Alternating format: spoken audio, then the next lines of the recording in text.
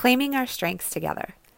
The world deserves who we are and nothing less. This is a statement that gets my heart racing anytime I have the honor of delivering it.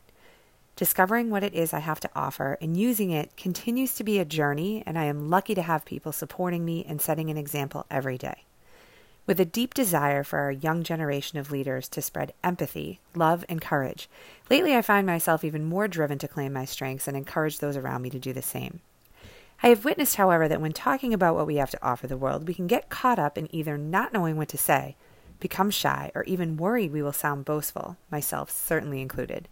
At the MSAA Summer Institute, Sherry Wynn, our engaging afternoon keynote, had us fill in the blank to I am, and we were only allowed to express to our partner positive things about ourselves for 1 whole minute. This was hard. I have learned over the past several years that it can be empowering and for many safer to start with those around us.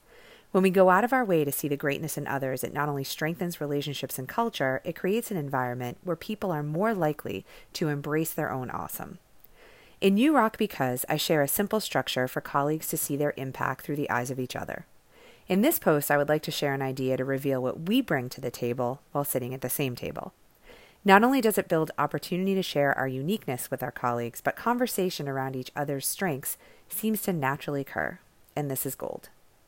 Make awesome a team thing.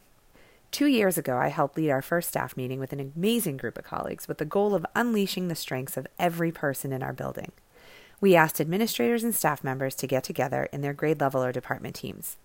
Everyone created their own personalized card that represented their strengths, and then together designed a poster representing their team. We even challenged them to come up with individual as well as team logos, and to no surprise, our colleagues were super creative. We shared our posters and eventually hung them in the hallways near our classrooms so every individual walking by could see. We played music, people talked, learned about and empowered each other, and created something meaningful. To get your colleagues going, I recommend a question I hold close to my heart. What are the strengths you simply must use so that you don't cheat yourself or others? My 4th grade Super Pirates, that I wrote about in Lead Beyond Your Title, helped each other identify their strengths and didn't stop there. They went on to encourage each other to use their own unique superpowers every day. I take the lessons I learned while being their teacher with me every day and am grateful for all that they taught me. I hope you will share your own stories in seeking and nurturing the greatness of those around you, as well as unleashing your own.